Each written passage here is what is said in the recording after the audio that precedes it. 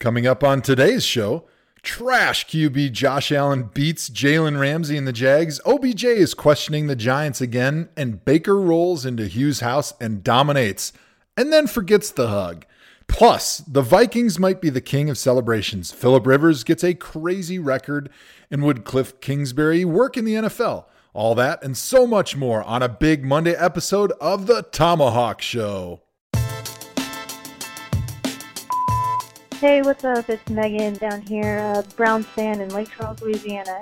You guys were asking about the best sandwiches around.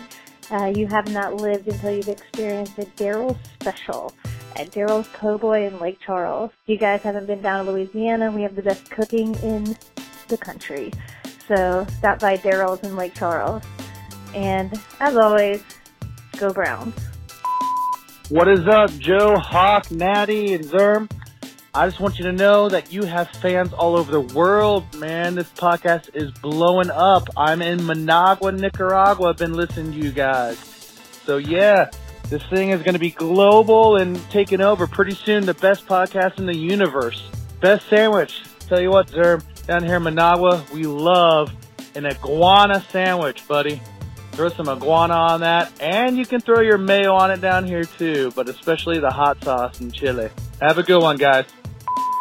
Hey, this is Beef Brisket calling from Minnesota. This is a message for Joe Thomas. On behalf of all Vikings fans, please continue picking them to lose, because every time you do, they win. Big time, brother. Welcome to the Tomahawk Show, presented by Uninterrupted. Make sure you're hitting us on our social pages at Tomahawk Show, Instagram and Twitter. Use the hashtag Tomahawk to interact with the show. I'm joined as always by my humblest of co-hosts, former Cleveland Brown Joe Thomas, our guy Zerm, and always Fat Nat. How you guys doing today? Doing good, my friend. Coming off of the beautiful and filling Thanksgiving weekend. I think I had like 4 Thanksgiving dinners, and so I weigh probably almost as much as Andrew Hawkins does right now. So definitely need to get back in the pool and start doing some laps to trim off some of this holiday fat that I put on already. I have some media obligations that I have to do with my shirt off coming up. God. Not excited to introduce that dad bod to the world, but I'm persevering through it. Hey, you can't just drop that on us and then go, next topic. What type of media obligations would you possibly be doing with your shirt off? And I'm not at liberty to discuss, but it's going to get weird. Let's just put it that way. There could be some wrestling involved. That's all I'm going to say about it. You still eating Thanksgiving dinner? Hey, whoa, hang on. We can't move on. I need to know. Don't say anything if you would like to confirm that you are now a full-time underwear model. No. Okay, it's not underwear model. I'm telling you, this bod is not getting any. Maybe plus size model. Have you decided to attack a new diet and exercise plan, or are you just going to roll the dice and just go for it and wing it? Oh yeah, I'm like super serious about my diet. As he's eating a Kit Kat. For those of Andrew you that Hawkins aren't is currently watching eating a Kit Kat at 8:23 in the morning. I am. It's time to lock in and really get serious about my fitness. That's fantastic. No, I'm still eating Thanksgiving food. Anybody else still hitting the leftovers, or am I? I am. I'm a big fan of the leftover turkey sandwiches. I put like a little bit of mayo and some lettuce and a tomato in there, and pepper and salt. It's very important to add those spices. A lot of people overlook pepper and salt on their sandwich, and that's why they can't get the title of Zerm's world's greatest sandwich. So, Zerm, what about you? Do you enjoy the leftover turkey sandwiches? You know what? I'm not a huge leftover turkey person. I'm much more of a leftover mashed potatoes, leftover stuffing. I'm more in that area. The leftover turkey, the taste to me is kind of weird. So I'm much more of a let's get the mashed potatoes back out. Let's get that stuffing back out. Let's get a little gravy action going. But no, I can't. You know what? I can't say. Even though I am a sandwich connoisseur, I am not eating leftover turkey sandwiches. I don't know if that's blasphemy to say or not. Yeah, no, it's blasphemous. All right, sure. fair enough. Great. You are the sandwich connoisseur, by the way. Go ahead, Hawk. I was gonna say my draft didn't get as bad the reaction as you all basically made it out to be, and I should have known that because Fat Nat is full of bad takes, And people were like, you know what? I like lasagna on Thanksgiving. It's outside the box, and I even introduced a couple people to a new tradition. So that's all I'm saying. It wasn't that people didn't like lasagna, because let's be honest, if we had to go with like top 5 family entrees of all time, lasagna would be up there. First of all, it's cheap. No. And it's delicious, and the leftovers are even better than the first time you serve it. So lasagna is great. Don't get me wrong. I mean, you could serve hamburgers on Thanksgiving, and I would be really happy. But the idea that Thanksgiving is a unique tradition where you eat something that maybe you don't always eat, I think was lost in the Hawkins family. But that's okay. Yeah, we don't always eat lasagna. We're not Italian. What are you talking about? That is us stepping out of the box. Hey, touche. Great point. Nat, what did you do for Thanksgiving? Thanksgiving is always at my house in the Bay Area, and I just have special. Like, our cousins come over, aunts, uncles, everyone comes over, and we have the typical Thanksgiving meal, but we also have a lot of Armenian food on the table too, because naturally. But yeah, it was good. It was fun. Got to see all my family. Drove home. Made the long drive home yesterday. So I'm a little tired. How long of a drive is it? It's like 6 hours, but with traffic on the day that everyone's driving back, it's like 7 or 8, depending on if you stop. Oh, that's terrible. Your takes are always a lot more soft-spoken on the show than they are on Twitter. What did I just give a take? I felt like on Thanksgiving you were like, Thanksgiving food is trash. Don't at me. I never said it was like, trash. We had family come over, and it was. I don't know. Hey, classic millennial, right, Hawk? Exactly. Like they're such hard asses on social media, Exactly, and then you man. see them in person, and they're just kitty cats. Keep that same energy, Matt. That's all we're saying. Hey, wait, we didn't talk about this. Do you guys eat macaroni and cheese on Thanksgiving? No. That is a cultural thing. I Sometimes. thought everyone ate macaroni and cheese. That's like the first dish that leaves our house. Like, So, all right, give us the full rundown on what you had for Thanksgiving. okay. I want to hear, because it could be a cultural divide we're having here. We're bridging cultures here on the Tomahawk Show. You know, we're blending. It's just a beautiful thing. Yeah, for sure. We definitely need more black people on the show. But But all of the people that work behind the scenes are black people. Very So true. I'm not sure what that says about our show. yeah, exactly. It could be We're good or it could be cultural bad, right? appropriators is what we are. So, all right. So the foods we had stuffing, obviously, turkey, cranberry sauce. We had green beans. We had mac and cheese, lasagna, as we mentioned. We had some beans and rice, cornbread, rolls. What other meats did we had? Good, more meats? Yeah, we had chicken. How'd you do the chicken? I don't do it. My sister did all the cooking. She cooked for like 40 people. Holy smokes. She must be a beast. She is a beast, man. Who else? There was more food. Okay, I have a question. Maybe this is where my cultural difference comes in. What even is stuffing? Like, what's in it?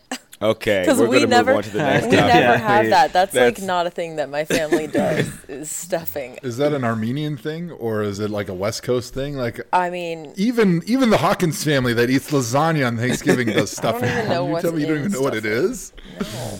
Wow. Just sounds like a mysterious. Dressing? Stuffing Do is you like- call it dressing? No. You know, you really don't know what it is. Got it. Okay. why I'm We'll asking. download you offline on that because I feel like that's gonna need its own segment. Yeah, That we'll might get need you a its own show. Thanksgiving for Dummies book. We'll send it right Okay, over cool. to your home. It'll be Perfect. big and yellow Yeah. for you. All right, listen, make sure you guys are interacting with the show. Again, hit us up on social at Tomahawk Show. Send us all your concerns, comments. Leave us a voicemail. We love our voicemails, man. We put them at the beginning of our show. It's a way for you to also be a co-host of the Tomahawk Show. Hit us up at 440-628-1376 for a chance to be featured on an upcoming show. Now it's time to get into our 3 and Out segment. All right, Hawk, thanks, man. Let's get into the most interesting game for me this weekend was Buffalo versus Jacksonville, because Jalen Ramsey was just dogging Josh Allen all year. And then even before the game, I guess you can see Jalen Ramsey pointing to the Bills sideline, getting everybody hyped up, saying, Josh Allen, you're trash. He's telling everybody on the Bills sideline that they're trash. And then after the game, of course, the Buffalo Bills win, and Ramsey has to put his tail between his legs and go shake hands. But Josh Allen had a remarkable game. One of the greatest performances for a quarterback of all time. He rushed for 99 yards on 13 carries. He even threw for 160 yards with 8 completions in 19 attempts. And he is most definitely not trash. One of the greatest performances, like I said, for a rookie quarterback of all time. Hawk, what was your take on this exciting and wild game? Even though it was not conventional, there was fights. There was guys getting thrown out. There was Jalen Ramsey being nice to people at the end of the game. It was just insane. It got wild. My favorite parts of the game were, when Moncrief had the big catch and they were trying to figure out who got the reception or if it was an interception. And that's when the melee broke out. There was a big fight. And those two just laid on the ground for like 4 extra minutes, literally both hugging the ball. So there's a fight going on in the field, and the only 2 guys that are fighting for the ball just laid on the ground throughout the entire thing until someone broke them up. Literally, for 4 minutes straight, just hugging the football, both of them, and they're probably wondering why nobody was coming to get them, but everybody was fighting. My second favorite thing was when Leonard Fournette and Lawson from the Bills got into it close to the fans in Buffalo. I fully expected Buffalo fans to start trying to hit Fournette and get into the fight as well, and they didn't, which I feel like I'm rewarding adults for children behavior, but I was proud of them for not doing something stupid in that moment, the fans in Buffalo. Lastly, Jalen Ramsey, I love the fact that he shit talks everybody under any circumstance, and this game was no different. They lost, and Josh Allen was super pumped up. And I feel like you were a little sarcasm there, diminishing his numbers, but they got to win. And you picked up on that. 260 yards is 260 yards, Joe. I'm not here for you only threw for 160. It's a different age in professional football, buddy. This is the Lamar Jackson era where we're going to rush 25 times as a quarterback for 150 yards. No, exactly. I was teasing him a little bit, but 259 yards. Still, we're not exactly talking about epic performances by a quarterback. I'm pretty sure Baker Mayfield had that in the first quarter and the half of the Bengals and Browns game yesterday. But no, I want to hear your take because I'm really interested about this. So Leonard Fournette got tossed out of the game for coming off the sideline to join the fight. Mm-hmm. And then after the game, he went with the tired cliche of, I had to back my boys up. I had to protect my own because they couldn't protect themselves. So I did what I had to do by hurting my team, coming off the sideline, helping a guy that's in a wrestling match with a helmet on, and doing absolutely nothing in any way to help my team, only hurt my team by getting myself ejected, and then backing it up with a lame ass apology on Instagram. What were your thoughts? I didn't mind it, to be honest. I mean, hindsight is always 20/20. I'm an in the moment kind of guy. If somebody ran up on you, Joe, and it was probably smarter for me to keep the cooler head, it's probably not going to happen. I swing first and I ask questions later. We'll figure it out on the back end. But for now, I'm going off instinct. That's what Leonard Fournette was doing. He can't help who he is. He's not a let's talk it out kind of guy like yourself, Joe. He's more like Hawk. Let's throw down now, and then later we'll figure out what was the best way to go about it.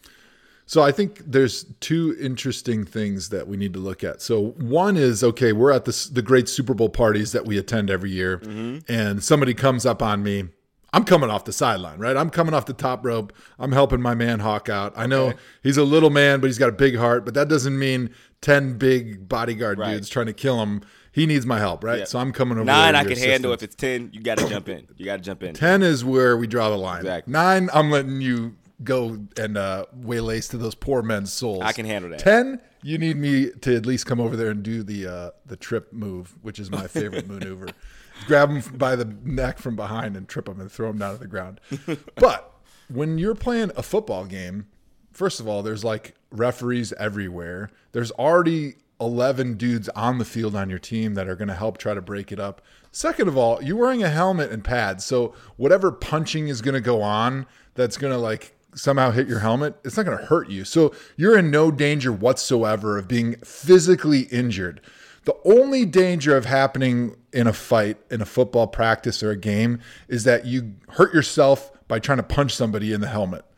Or you get yourself thrown out of the game and then it hurts your team. So to me, like the whole idea of, oh, my buddy was fighting in a football game, he needed my help, is just stupid. And then to try to back it up by saying, oh, that's just my reaction, that's just who I am.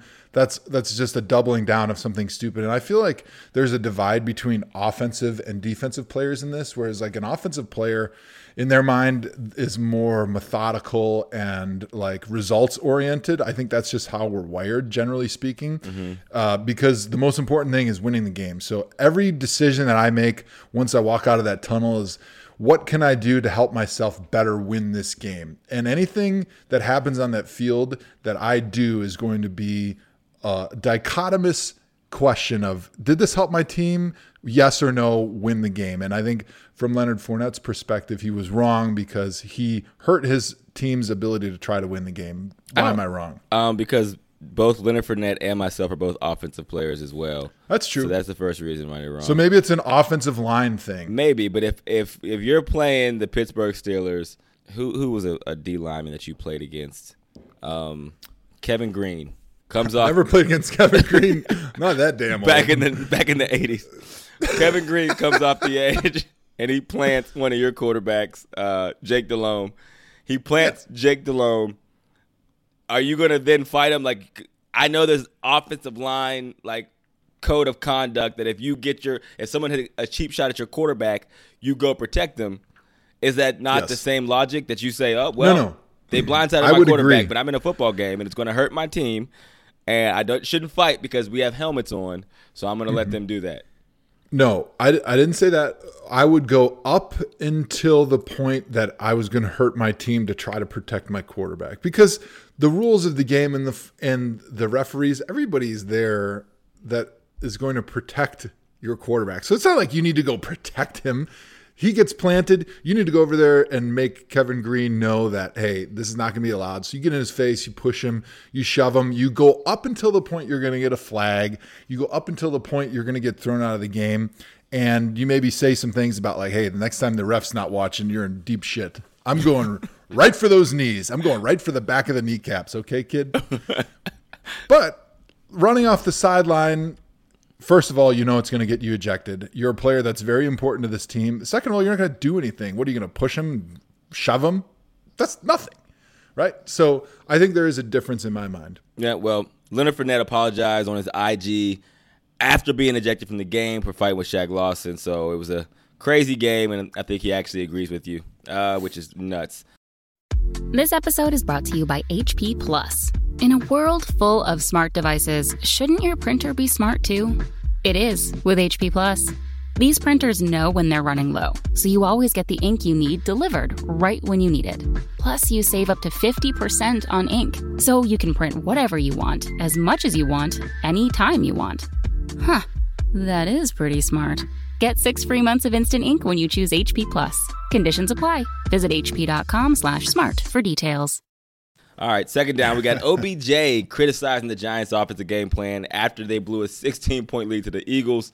He basically said, coming in, knowing the secondary was trash, I would have went to myself a little bit more, but I'm not the guy who gets to make those decisions. What was your take on it, Joe? I love the passive-aggressive by OBJ because he's like, personally, I would have attacked their struggling secondary, but it wasn't in our game plan. Like, can you imagine more of a dagger at their offensive coordinator and their head coach than, well, they sucked in this area, and I would have gone after their suckiness, but it wasn't our game plan to try to beat them? Like, this is the ultimate show of disrespect. So what was their game plan? Because in this game, Saquon Barkley went off in the first half, and then he had like 92 yards rushing in the first half, and in the second half, he only had like 1 yard, 3 carries for like 4 yards. Like, they completely stopped going to him. So if they weren't going in the pass game and they weren't going in the running game, what was the game plan? The special teams, they were going to try to attack him with the punt. 3 knees and No, punt. I had the same question. I had the same question as you did. I know you get to watch like the Sports Center 10 TVs at once. I didn't see this game. So whatever I'm going to say now is going to be totally made up based on the statistics and the things that I'm looking at right now. Which is sports media. Continue. Yeah. Yes. Which is everything that we do. But I'm just laughing to myself because I'm with you. Like Saquon Barkley only had a couple carries in the second half. He had like a yard. They didn't have anybody else who had any carries. So, like, if they weren't attacking him in the run game, clearly, they had to be throwing the ball at him. So what is OBJ even talking about? Yeah, he didn't get all that many targets. He had 9 targets for the game and 5 receptions. But so maybe what he was saying is they should have thrown me the ball. Obviously. We should have thrown the ball. Yeah, obviously he meant throw me the ball. And I think it's just more of us. Like sometimes we just, again, as sports media members now, we have to figure out headlines to talk about, and this is just one of the ones they chose for the week. When you show me a game where OBJ comes out and says, yo, we should not be passing me the ball today. Like that wasn't they threw it to me way too much today, and I just don't think our offensive coordinator thought this through. Whenever you show me that OBJ quote, then this will be news. Otherwise, every single game that he ever plays as a wide receiver, as one of the top paid wide receivers, he's going to say, throw me the football. That's what you want your receiver to do in the first place. Here's what I think OBJ meant to say. He said, we only had 3 punts in the entire game. I think we should have tried to attack their team a little bit more with the punting game. Is that a real quote? No, that's what he should have said. Oh, yeah. Instead of what the saying fuck is he that we talking should about? have thrown the ball more in our game plan, he should have said, because they obviously didn't run the ball because it wasn't effective in the first half, we should have attacked them more with the punting game because we only punted the ball 3 times today. That would be genius. Next gen stats right there from my guy OBJ. All right, third down, the juiciest part of today's show. Is good. The Browns, my Browns go into my Bengals stadium, and yes, they're both mine. It's very complicated, as you all know. Baker throws for 4 touchdowns, puts the Browns up 35-7 at one point, and is the orchestrator of one of the most awkward handshakes I've ever seen in any walk of life, man. This game was incredible to watch from a Browns perspective. There's just so much to unpack here, Joe. Where do we start, man? I think we should just break down the game a little bit. Let's talk football first. That's a perfect Let's talk start. Actual football and then talk drama and TMZ next. Okay, because there was hella TMZ drama in this one. All right, Baker balled out. And this is what Freddie Kitchens has done an incredible job. This is what he's done a great job at. Since the beginning of the year, the position of strength has been the running backs, right? That's where we've had too many cooks in the kitchen, we've said, where they started out with Carlos Hyde. They drafted Chubb. They signed Duke Johnson to a longer-term deal. So that's where our position of strength is. What Freddie Kitchens has done an incredible job of doing is using that position, which is genius. He must have gone to the Odell Beckham School of Play Calling, because what that does is not only do you put it in the hands of your most talented position more often, you're also getting it out of Baker Mayfield's hands sooner. And by doing that, you're helping Baker Mayfield.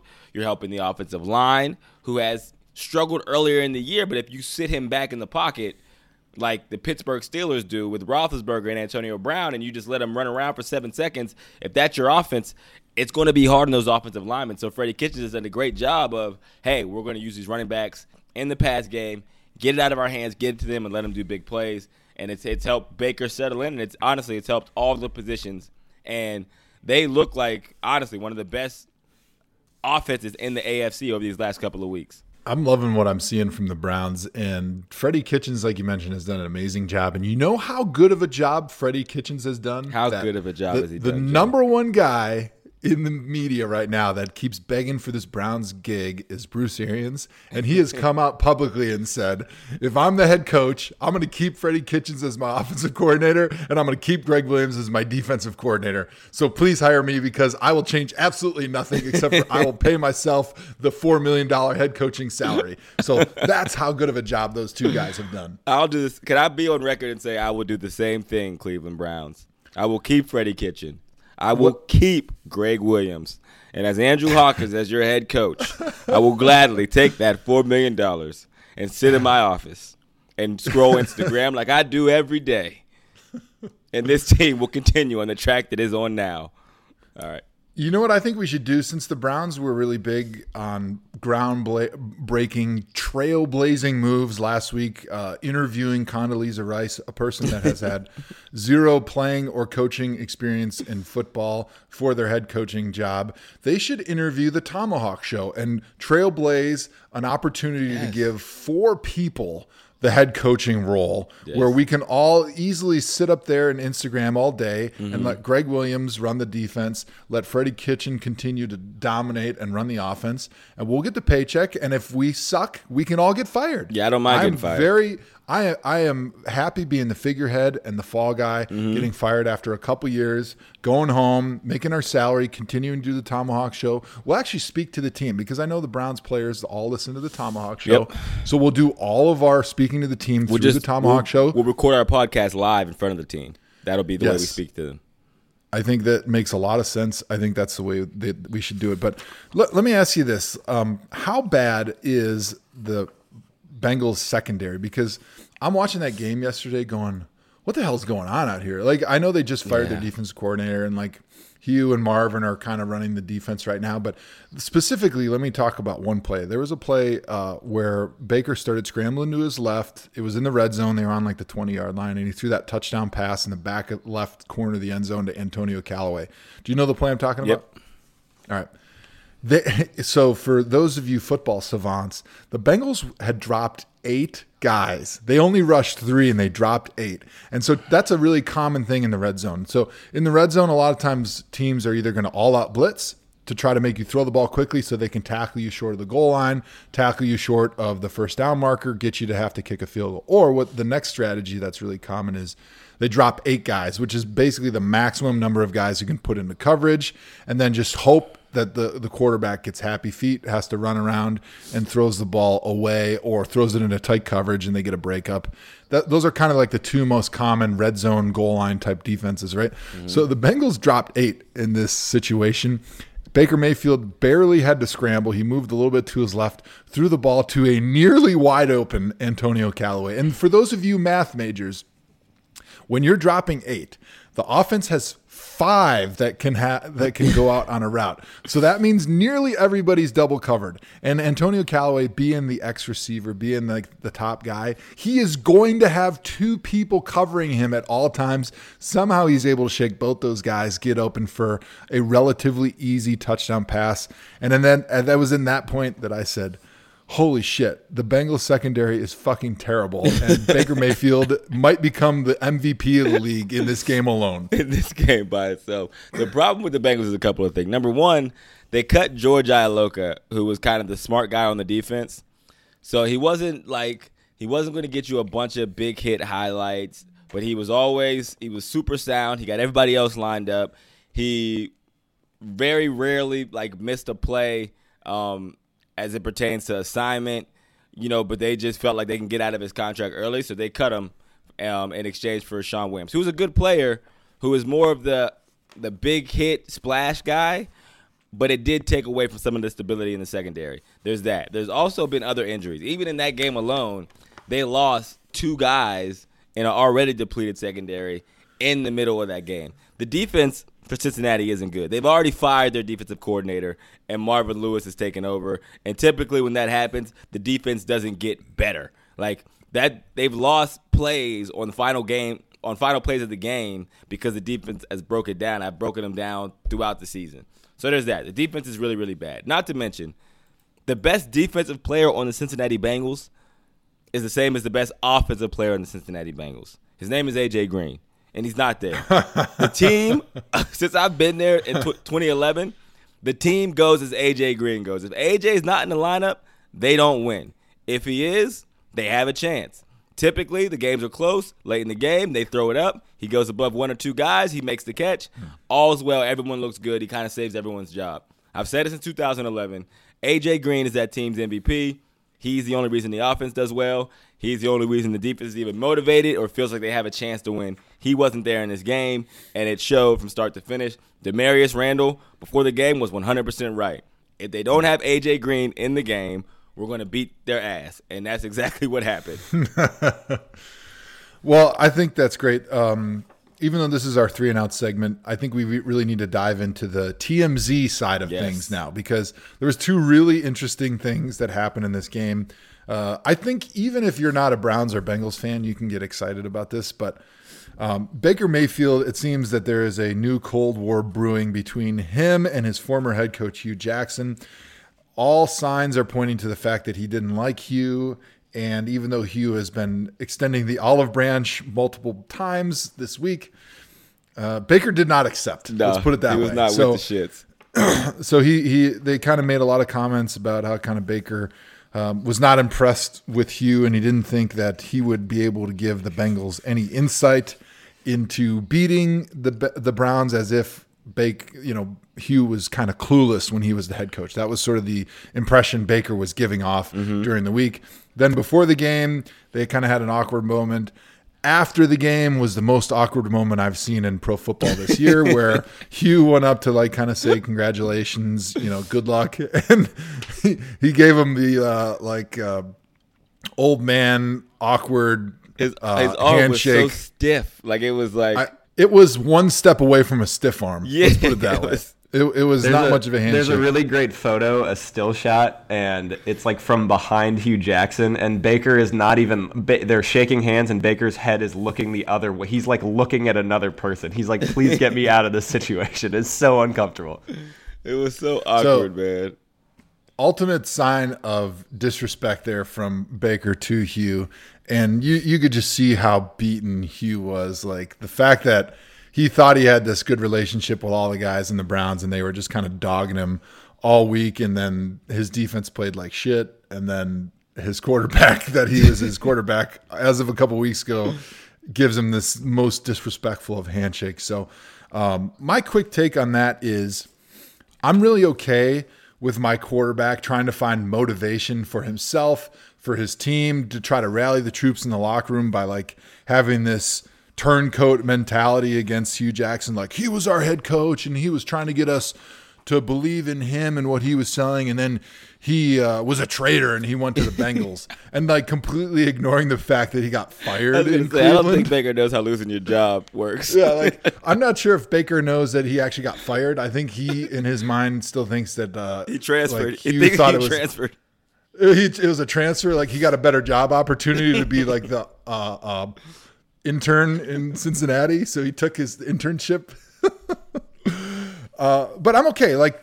I understand. When I was in high school, I always tried to find motivation in every game, because when you're just kind of playing the game, and in college too, you're not playing it for money. You don't have a family. You don't have bills. You don't have a reason outside of just high school type motivation. I hate this guy, right, to go out and try to play as well as you possibly can. But I think once you play a long time in the league, you realize how important every play is, and you realize how important this job is to you, to your family, to your life, and that the stakes are enormously high, and even higher than they ever could be if there was some type of external disrespect or motivation that is perceived. And I think a lot of the guys on the Browns and Baker, kind of coming right out of college, are still always looking for that external motivation, a reason to hate the enemy. I hate the Bengals, I hate the Steelers. And a lot of times that's how fans think, which is totally understandable. But the longer you play in the league, the longer you understand the business side of things. But that doesn't change the fact that you can be supremely motivated from a player's perspective to want to go out and play as well as you can in order to protect your job and your family and to try to win the game, because that's how you keep your job in pro sports. Yeah, I wish he would have just – honestly, I wish he would have said in the post game, I just don't like you. That would have been – to me, I wish he would literally just came out and been look, man, I just don't like the dude really that much, and, I'm not going to act like we're buddy-buddy when we're not. Because to say him going to Cincinnati is the reason why you were bad, not a lot of people were lined up to give Hugh a job. Let's call it what it is. You expect him not to jump on an opportunity to go coach a team. So there's that. And there's also, like you said, as far as the motivation, I understand that part from his perspective. You have to do that as a professional athlete. I would do it even up until I retired. I loved playing against the Ravens specifically for some reason. because when I was like first came in the league, they had like Ray Lewis and Suggs, and I would trick my mind into thinking like, oh, they're trying to kill me out here, and it's either me or them. Like I don't have a choice, and to be scared. Like if I don't go at them, they're going to try to kill me. And I would literally tell myself that before games and Jedi mind trick myself into thinking that they were literally trying to take my life and take me away from my family. So I get the motivation part. But again, how badass would it have been if in the press conference Baker was just like, yeah, I just don't like the dude. And I typically don't show a lot of love to people I don't like. And we'll see him later on this season, and it'll be the same reaction. People would have been like, I would have believed that more. Yeah, it would have came across more authentic that way. Yeah, to me, it didn't come across as totally authentic for him and some of the other players to say like, "Oh, he's a traitor." I'm like, okay, he got fired in Cleveland. What do you want him to do? Retire from football? Like he's never allowed to coach ever. Like the guy that's coaching Baker Mayfield right now is a guy named Ken Zampese, and I'm not sure if he knows who he is, but he was the guy who was the offensive coordinator in the Bengals who got fired and went right to the Browns. So like when you get fired, then you go and you get a job with your buddy. That's just the business of the NFL. And I'm not exactly sure if Baker hates Hugh or if he was able to just get that motivation for himself and the team. Yeah, I don't know. I don't know. I'm not exactly positive, but like to go to your point about the Ravens, it's easy to think that Terrell Suggs and Ray Lewis were trying to kill you. Yeah. Like that is not far-fetched at all. Like that's an easy way to get legitimate motivation. To motivate the team by like talking about how much we hate Hugh because he's a traitor. If I was a veteran in that locker room, I'd be like, I don't know if he's a traitor. That's like, why it's good veterans aren't in there, because we would have been in there like, traitor? No, I know I'd go play for the Bengals if they gave me the right amount of money if I got cash. All right. Actually, we got the original traitor right here with us, Andrew Hawkins. He was with the Bengals. They signed him, and then the Browns matched him. Could I tell you how mad the Bengals were at me? Like up until now, there's still people in the organization who are mad at me for leaving the Bengals for that offer sheet. And I'm like, hello, family, got to take care of them. But yeah, I guess maybe that's why I have a bad take. Maybe I am a traitor. Holy shit, I just now realized you are a traitor. Wow, that's a big moment on the Tomahawk show. This is a breakthrough. We have to be honest with ourselves because we are Hugh Jackson apologists. Obviously, let's be honest. We are the official podcast of Hugh Jackson. This is the Hugh Jackson show. I mean, the Tomahawk show. We were big fans of him when we played for him. Clearly, it seems that something changed towards the end of his career in Cleveland because there's not the same happy feeling in that locker room towards Hugh as there was when we were there. And maybe some of that's just the fact that they had lost so much. And I think just like the fans see Hugh Jackson as kind of the face of the losing in Cleveland, I think the players maybe see the same thing as Hugh Jackson was the face of the drama that was happening in that locker room with him and Todd Haley and the media and the fans. And so maybe just all of those things combined, it was easy for the players to be like, yeah, I'm glad he's gone, because in my mind, they couldn't disassociate the person from the performance and the record and all the misery that was surrounding him when he was there. The worst of all time. Okay, it just wasn't. Just wanted to make sure we were clarified. I had a quick question for you guys too as we finish up on this. But on the Savage scale, which is something I'm just inventing right now for the Tomahawk Show, like it. Where does Demarius Randall handing the ball to Hugh Jackson after an interception rank on the Savage scale? I have it at a 7. That's it? Yeah, I just have a 7 savagery because I talked to him after the game. He was on my radio show. And I asked him, I'm like, yo, like that was the most savage thing we've seen in a long time. Did you plan that out? Did you like? And it sounded to me at least when he was on my show, his direct quote was, "I have a lot of love for Hugh. He's an incredible man. He's an incredible coach, but he just looked like he needed a ball at that time, so I gave it to him." It took me a little while to unpack that statement, so I had to sit with it. I think it was just like, right person, right place, right time. I think it was more of like everything together made it the savagery that it was, from him laughing when he went to the Bengals to him being the one in pregame to say that they don't got A.J. Green, we're going to beat their ass, to them actually beating their ass, him catching the pick. What are the chances that's who catches the pick? And when he catches it, he's literally standing right in front of Hugh Jackson. Yeah, it was fate. Pretty amazing. It really was fate, man. So playing with Damarious Randall and having him on the Tomahawk Show and doing some interviews with him with the Browns, I've come to learn that Damarious has no filter whatsoever. And that was part of the reason that he kind of didn't work out in Green Bay. Not because he wasn't a great player, but he just says exactly what he's thinking at that moment. And that's why we got the famous Twitter bet that if the Cavs win, he's going to buy everybody a jersey. And then my bet where I was going to buy everybody a signed jersey and game worn if the Warriors won. Yours was 100% catfish, though. We weren't. You literally just did it for the retweets. Absolutely. But Damarious did it. He was serious. And, like, he's an emotional guy, and he brings that onto the field, which is great. That helps a lot of guys perform at their best. And so he said stuff during the week where I kind of thought, like, okay, he doesn't like Hugh. And then I'm only going to give it an 8 on the savage scale, because if the move would have been followed with, yeah, I'm so glad Hugh Jackson's gone, I hated that dude, that would have been a 10. Yeah. Because then we would have known he was giving him that ball to, like, rub his nose in that shit. Like, he took that dog that pooped on the carpet and just rubbed his nose all in it, right? But I really got the feeling after the game that he actually really liked Hugh, and he thought in his mind in some perverted way that he was giving him a ball as a show of respect, which obviously nobody saw it that way. There's no way that was a sign of respect. I don't think it was a sign of, like, I don't think it was a thought out savage move. It wasn't a sign of respect. I think it was like, no, this is perfect. And it just, there's no better place in the world to live if you have no filter than Cleveland, Ohio.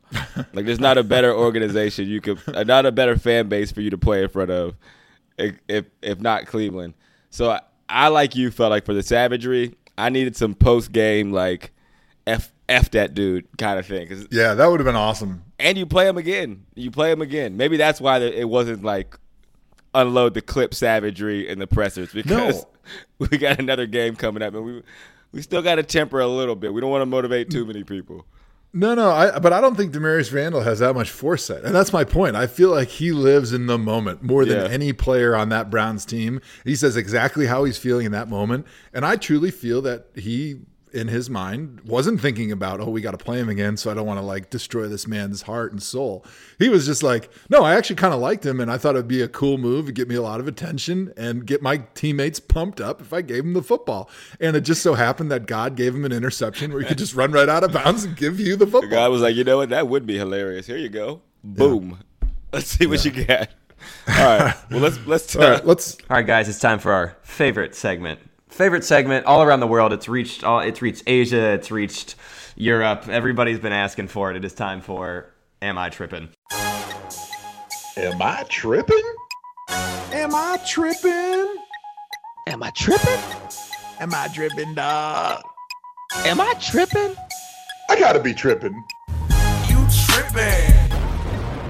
All right, guys, yesterday, Phillip Rivers set a pretty absurd NFL record. He completed his first 25 straight passes. The Chargers beat the Cardinals 45-10. Guys, am I tripping? Or is Phillip Rivers a top 5 quarterback of all time? We're going to get this out of the way quickly. You are big tripping. Phillip Rivers might not even be top 10. I love Phillip Rivers. I think he's a really good quarterback. I think he's undervalued, underrated.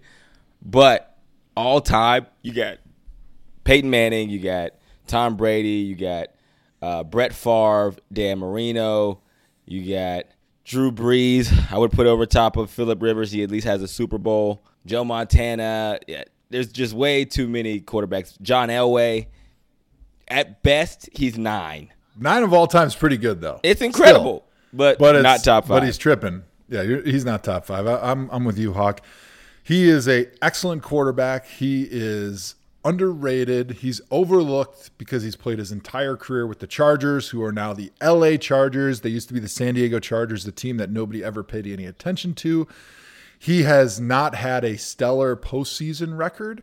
I think if Phillip Rivers takes this team to the Super Bowl and they win the Super Bowl, we might start having these conversations about, is Phillip Rivers one of the best quarterbacks of all time? I'm not ready even to say if he wins the Super Bowl that he's a top 5 all-time quarterback. He's an excellent quarterback.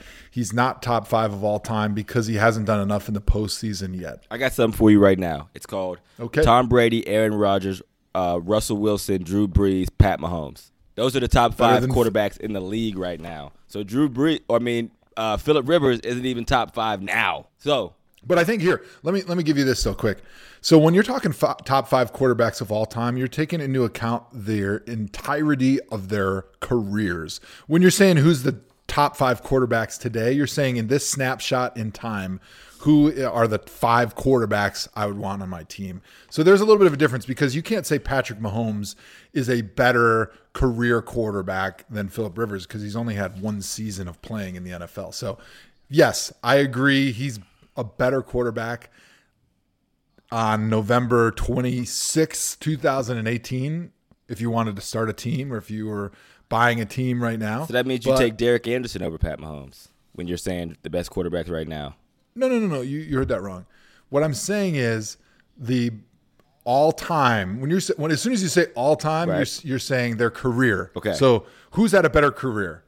Derek Anderson's had a better career than Patrick Mahomes right now. Patrick Mahomes has won nothing but a few regular season games right now. Right. So, by that standard, Derek Anderson is better than Patrick Mahomes. That's not really a fair comparison. Who's had the better career? Derek Anderson. He's played longer. Yeah. I don't even want to give you Peterman. I don't even want to give you the justification for talking about this topic. So all right, let's just go to the next one. All right, we will move on. But clearly, Joe Thomas said it right here on the Tomahawk Show. Derek Anderson is a better quarterback than Patrick Mahomes.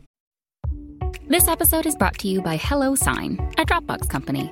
Sign documents 80% faster with HelloSign, the quickest way to get e-signatures for every type of document, so you can celebrate all those successful moments sooner.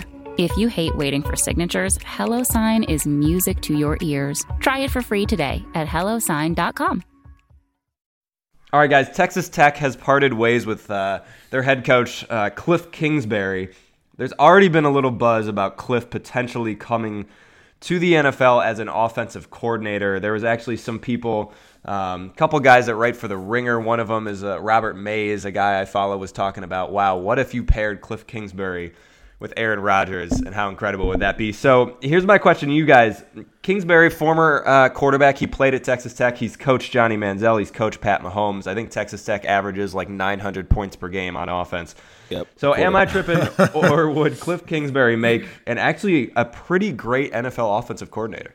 I think Cliff would make an excellent offensive coordinator in the NFL. I think what you're seeing in the NFL right now is so much trickle up of offensive concepts from college into the NFL that his creativity, his understanding of spacing and X's and O's can easily transition to the pro game. Now, I worry that in the pro game, you still have to run the ball a little bit. Like, you still have to have an ability to have a very advanced rushing concept.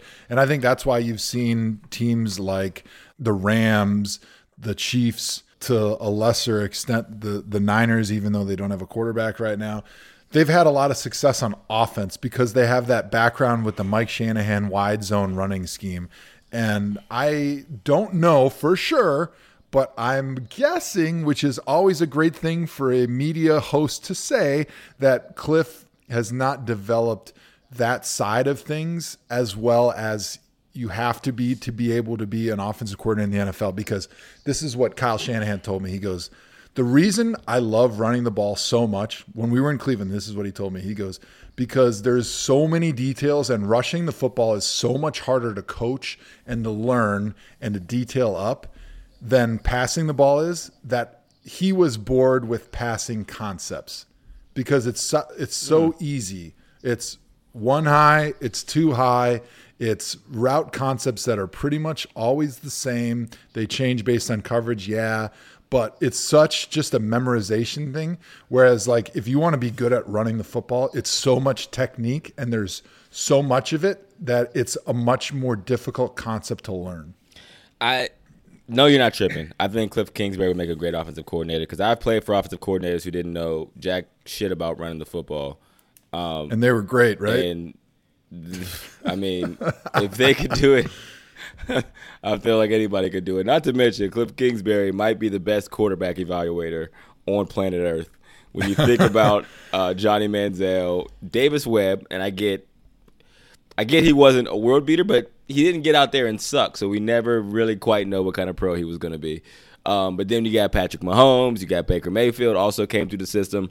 I think, just like Joe said, the college game has influenced the pro game for once, and I think Cliff is a guy. He's a relatable guy. He's a young guy. He's a former player. He understands it. So, yeah, there's certain offenses I don't think he'd be good for.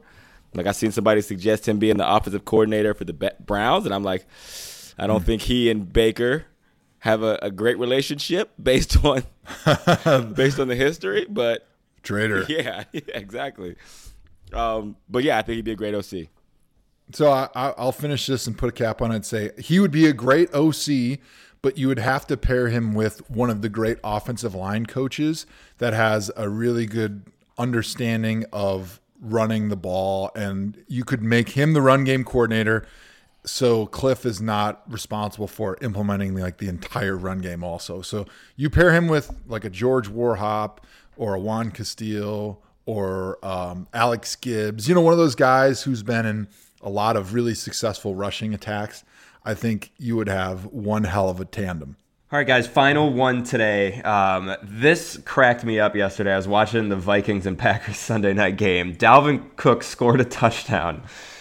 And he went up to his offensive lineman. He was like, "We got to do the thing we practiced all week." Remember? They picked up Adam Thielen and they held him between their shoulders flat, and he became a stick for the limbo. And Dalvin Cook went under it, and a couple other players went under it as well. That made me laugh so hard. Now there were some other good ones yesterday, including I think after Tyler Lockett scored for the Seahawks, they recreated Allen Iverson stepping over Ty Lue in the NBA Finals, which was a good one. So, guys, am I tripping, or did the Minnesota Vikings just win the award for best celebration ever this season?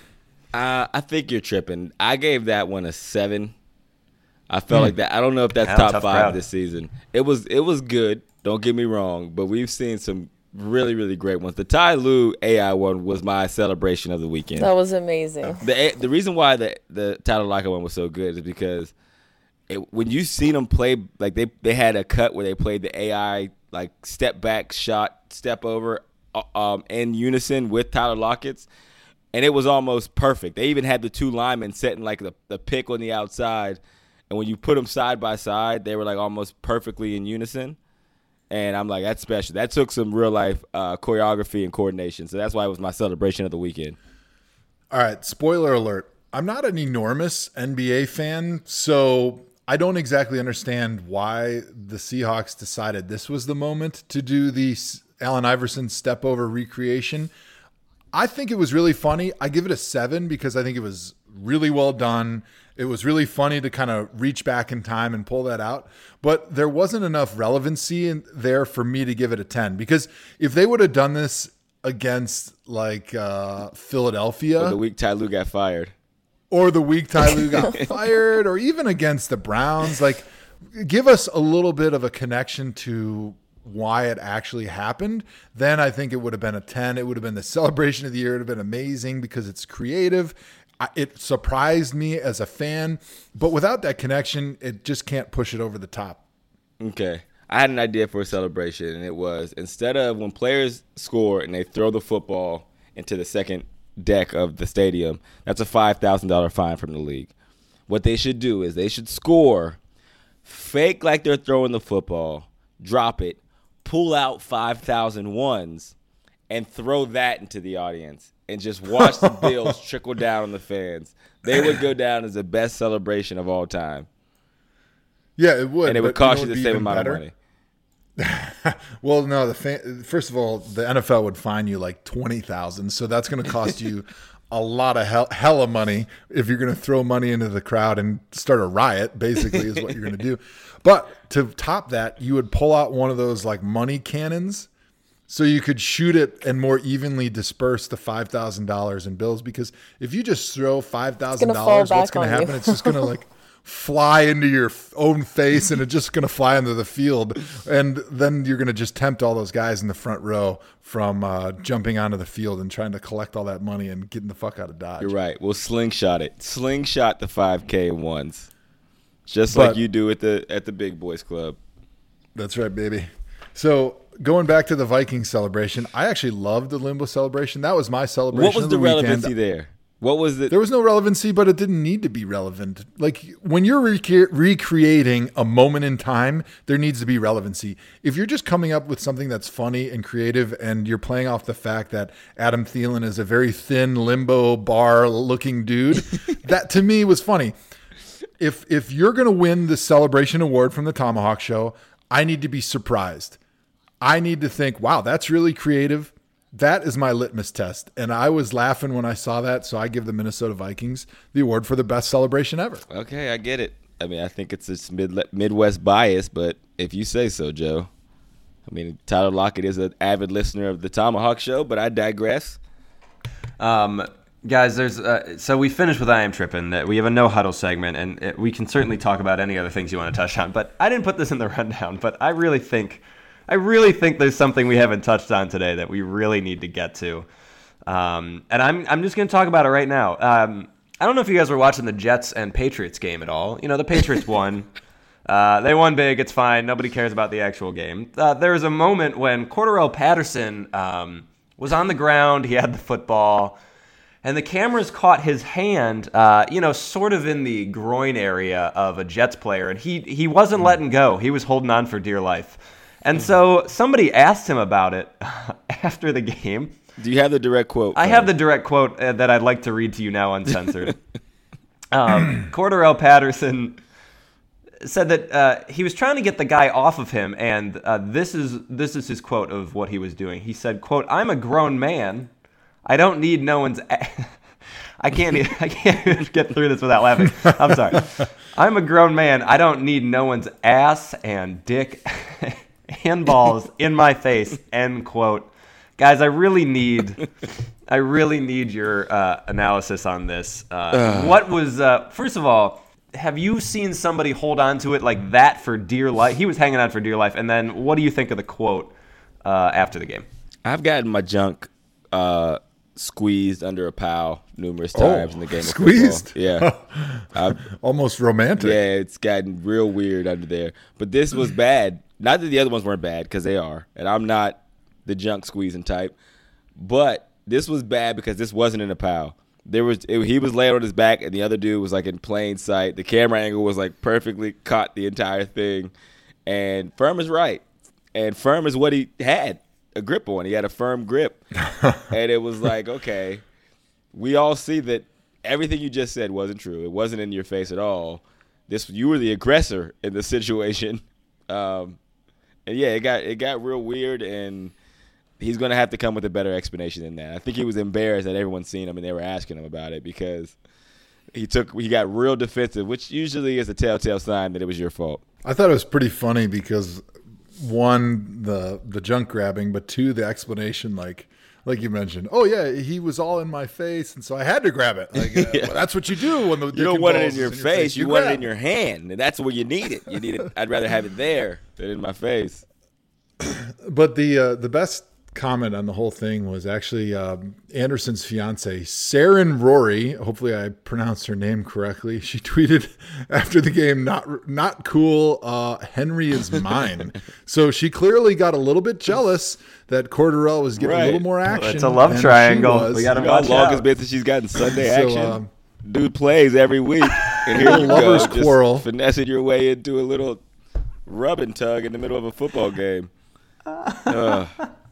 So maybe we can get Sarah and Rory on the Tomahawk Show, and we can get a little TMZ drama, a little three-way lovers quarrel, and find out what's going on, if there's some history here, or if we should know a little bit more about what's happening. But it reminds me a little bit of The only time I ever saw Alex Mack lose his cool in the middle of a football game, he was playing against the Kansas City Chiefs. This was, I don't know, in his fifth year or so. And there's a defensive lineman that was a vet when he was a rookie that used to pick on him, named Sean Smith.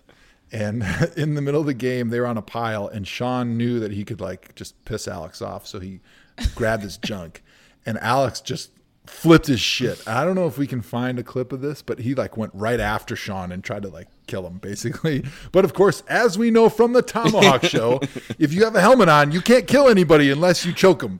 So punching and pushing is going to do nothing. But Alex got a 15-yarder, and then after the game, he came out and said, the reason I flipped my shit is because he grabbed my junk. And everyone was like, oh, okay, that makes sense. I have to say that, after I heard stories like from former NFL guys like yourselves about what happens at the bottom of piles sometimes, now anytime I'm watching a game on Sunday and there's a pile up, I'm like, oh my God, what do you think's happening under there? It's probably terrible. Let your mind wander free. I wouldn't even, guys, I'm going to be honest, if I was in the NFL and I saw a fumble and the ball was rolling away from me, I'd be like, no, you guys got it. I'm good. I'm going to stand over here. I'm not going to dive on that. Yeah. I would say piles, generally speaking, aren't too nasty unless there's a fumble that like a little guy like Hawk has grabbed, and at the bottom of the pile there's a scrum and you're trying to get the ball back. Then all holes are open. There's no holds that are barred. Got it. There's been many times where I've had the ball in my hand and all of a sudden somebody was trying to distract you with a finger or two, and it gets a little uncomfortable. Thank God you're wearing football pants and some really heavy and durable jock straps. By the way, Nat's face during this whole conversation has been phenomenal.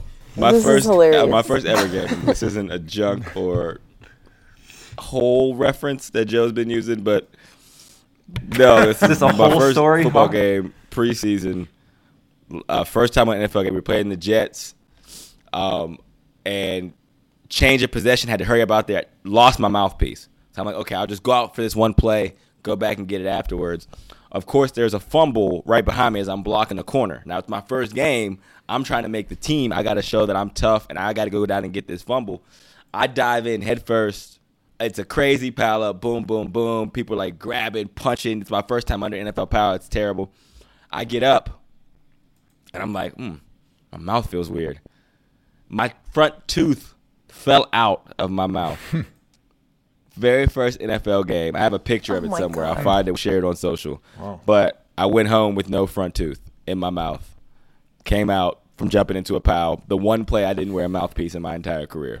You know, it's funny because in my college and pro career, I never wore a mouthpiece for a single play, and I never chipped a tooth, never lost a tooth. And the only one play in your career you didn't wear a mouthpiece. I'm a banger, though, man. I get down Think about dirty. the odds of that. I like the contact. That's the difference between me and you. I come to hit people. You know what I'm saying? So I guess you're right. You know, the worst thing that ever happened to me at the bottom of the pile, besides somebody trying to put their finger you know where, was I had like my eye tried to get gouged a couple times. I want to say it was against the Off the Bengals. It was sideline. probably you cheap bastard. Yeah, and it's tough when you have the football in your hand and you got somebody digging in your eye to like protect yourself, other than to kind of squint and roll your head to the side. But I feel like maybe that was the old days of the NFL, or maybe I just didn't get in any scrums in the end of my career, because I don't remember any of these piles except for like early on in my career. And I get tackled too, so sometimes it's not just that's true. Scrum. It's tackled. I end up at the bottom of a pile, and as people were getting up, they just do dirty stuff. Yeah. Vontez Burfict, not a guy you want to be under the pile with. He was dirty. He was a guy that would go for the orifices, I'm sure. Oh yeah, he is. No filter there with his pals. All right, I think this episode has run its course, and that does it for the Tomahawk Show. Appreciate it. Make sure you're hitting us up on social. Use the hashtag Tomahawk. Hit us up on Instagram and Twitter at Tomahawk Show. Hit our voicemail up. Leave us a voicemail so we can feature you on the next episode of the Tomahawk. Yeah, Joe, any final thoughts? If not, I have one. Short jokes are a form of body shaming. Okay? Want everyone to know that. Are we allowed to body shame? Because we've been body shaming you the entire season of the Yeah, this whole show is basically us body shaming you. So, But my realization right now is that I've been being body shamed my whole life, even when I was in shape. That's a good point, because when you look at kind of the last, 20 or 30 years in American society, we have gone from like politically incorrect to very politically correct, where all these things that used to be common, people would, use racist terms and cultural appropriation. That was always racist, but go ahead. But okay, cultural appropriation, like those are all things that were more common in society, and then now they've been brought to the good old days. They've been brought to the forefront, and like that's why freedom of speech is so important, is so you can bring these bad ideas and thoughts out into the open, and then we can shame them as a society and remove them from our lexicon. So is shortness going to be one of those things that's next, where you can't tease somebody about it and it be socially acceptable?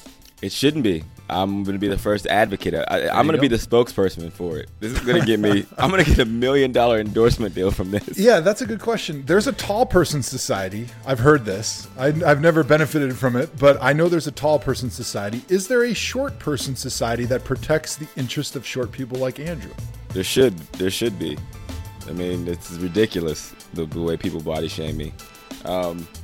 So yeah, there's that. That's my final thought. That's a great final thought. Well, let's wrap it up. Yeah, that's it. Well, see you guys next time. Nat, take us out. Joe, hawk yourself.